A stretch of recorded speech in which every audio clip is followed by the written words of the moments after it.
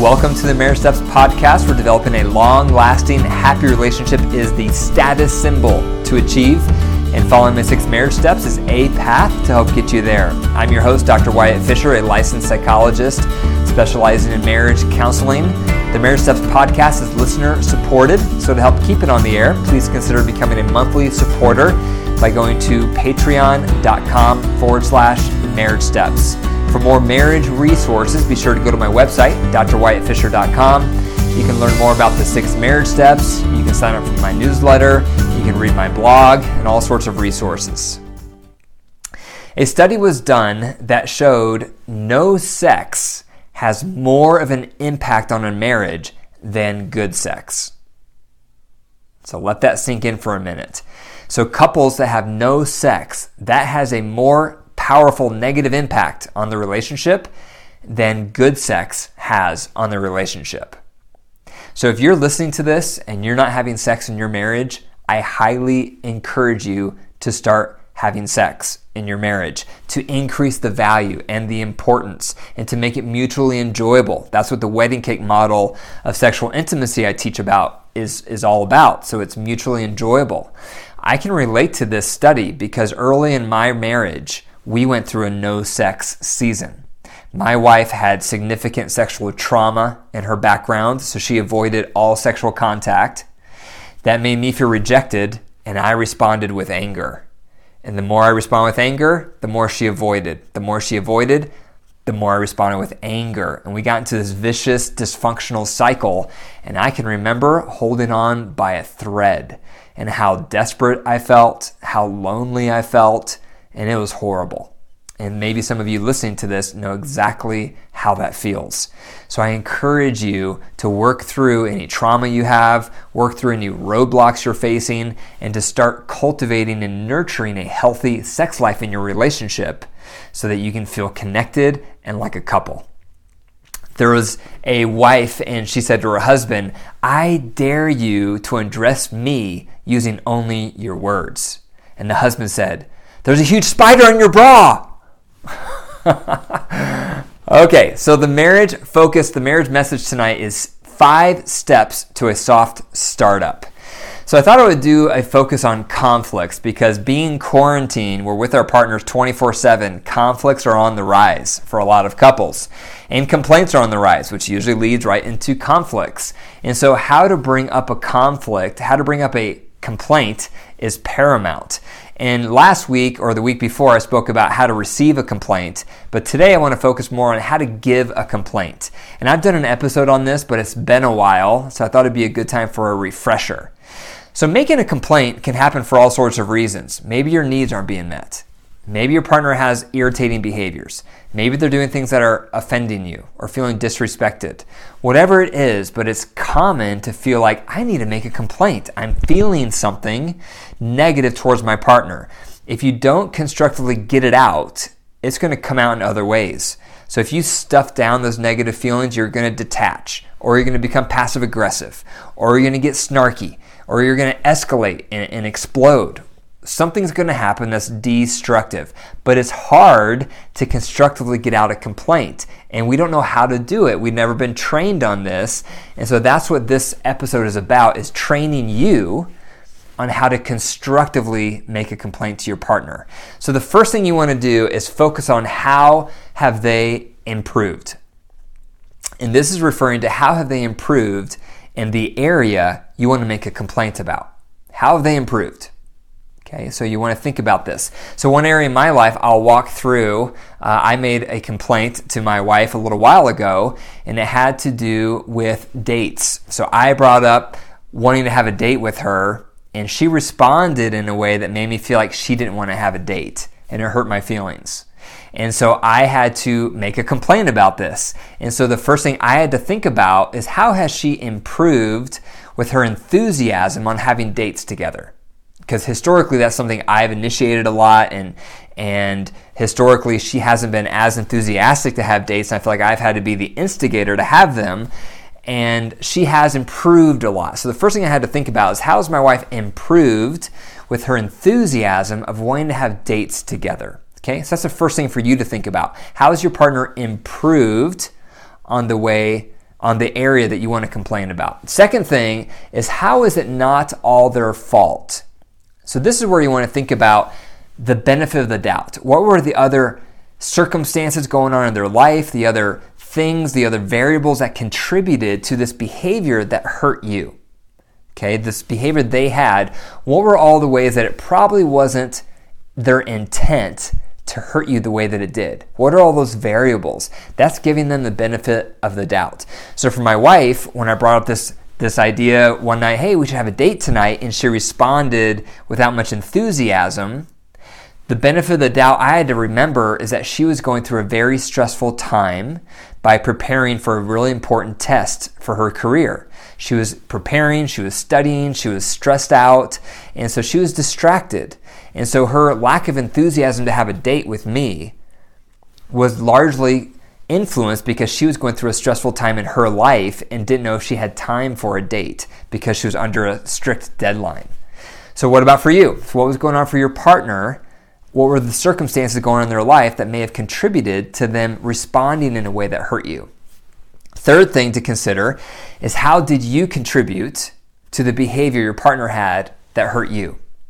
So this can happen in a couple ways. One is perhaps you have a value system in your past and your partner responded in a way that conflicted with that value system, so you responded stronger than you would have if you didn't have that value in your past. Another way is perhaps you have a wound in your past and your partner is reacting or doing something that's tapping into that wound, so you're responding stronger than you would if you didn't have that wound.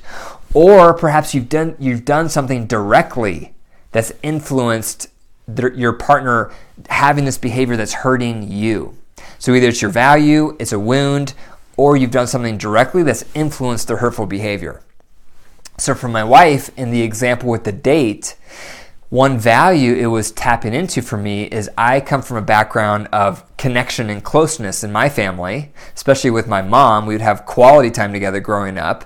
And so her not being enthusiastic to have a date was tapping into that value system for me of feeling close and connected.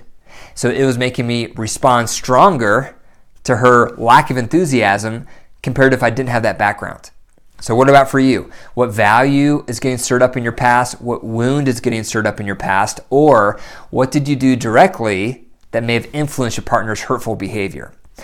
So that's the first three pieces you want to start with when making a complaint. How they improved, how were they possibly innocent, and how did you possibly contribute? If you don't start with those three, most likely that's going to be the first thing out of their mouth when you make a complaint. If you don't start with those three things, they're going to tell you how they've gotten better, how it wasn't their fault, and how it's actually your fault. So if you start there instead, it's going to be a preemptive move on your part. It's going to validate them. It's going to make them feel seen. It's going to make them feel respected. And then they're going to be all ears. They're going to be curious. What's the complaint? I'm all ears now because now I don't feel attacked. I feel disarmed. I feel validated. Now I want to hear what your complaint is. What is it? So you have a receptive audience. That's why those first three things are critical to start with when you're making a complaint. Once you've made those three things, how they've improved, how it may not have been all their fault, and how you may have contributed, then you go into the complaint. When you say the complaint, there's a couple guidelines. One is you can't say the word you because it's accusatory. You can't say always or never because they're generalizations. You want to identify your tender underbelly, which is the feelings underneath your anger, and usually there's something like hurt, sad, scared, lonely, insecure. And you want to identify your core need underneath the complaint. Core needs can range from the need to feel respected, the need to feel wanted, the need to feel close, the need to feel like a team, the need to feel like you have a voice, the need to feel cherished.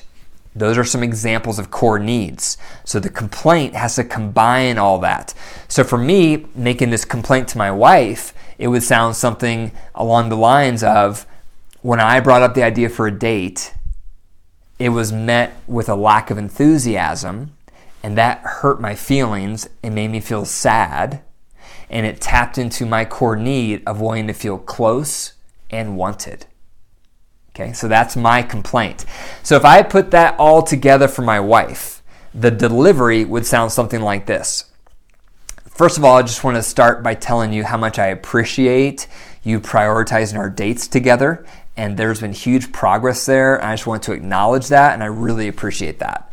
Second of all, I just want to acknowledge that I know you've been extremely busy preparing for your big test, and I know you've been distracted and stressed, and so I know that influenced your reaction to my suggestion of us having a date. Third, I want to also just acknowledge that I know in my background, closeness was a huge value, and so I know I can have a strong reaction if I feel like that value is not shared in our relationship. But the other night, when I brought up the idea of having a date, the reaction seemed very lukewarm, and it really hurt my feelings and made me feel sad, and it tapped into that core need I have to feel close and wanted. That's a soft startup right there. Okay, that's the delivery right there. And that's pretty close to how I delivered it to my wife. And not surprisingly, she responded really well. And this goes into point number 5. The point number 5 is how to respond when you're the listener to your partner delivering a soft startup. The main thing you want to respond with is empathy and action. Empathy and action. So empathy sounds something like this. I can see how you would feel blank because of blank, or that makes sense that you feel this because of that. As a reminder, empathy is not if you agree with your partner, but it's putting yourself in your partner's shoes and seeing the world through their lens based on what they've been through in their upbringing, what their values are, what their insecurities are, what their top needs are in marriage, what their temperament is. When you think about all those variables that make up your partner, it will start to make sense why what just happened made them feel the way that it did. That's where empathy comes from. That's where authentic and organic empathy flows out of. And so empathy in response to my delivery is what my wife did. And she said, I can see how it would have made you feel sad and hurt that I didn't respond with much enthusiasm to the date idea. And then she went into action, which was, how about tomorrow night we have the date, and that'll give me tonight to study and get on top of my project, my test. So that's the way you respond, and that's point number 5. You respond with empathy, if you're the listener, and then action. You want to make amends for whatever you've done that's hurt your partner. Doesn't matter if you meant to hurt them. Doesn't matter if that was your intent. Doesn't matter if that's how you saw the situation. What matters is you hurt their feelings. So therefore, empathize with it and do something about it to make it up to them. Okay, that's how you make amends.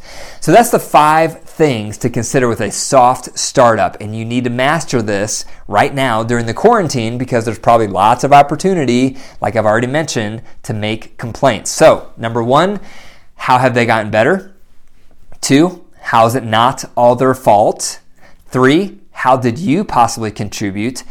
4, express the complaint. And then 5, if you're the listener, respond with empathy and action.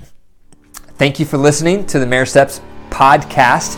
If you enjoyed the program tonight, be sure to leave a review and share it with your family and friends. Make sure to send me your marriage questions. You can send me a message through Facebook, Instagram, or email me at info@drwyattfisher.com. And remember, your marriage is alive.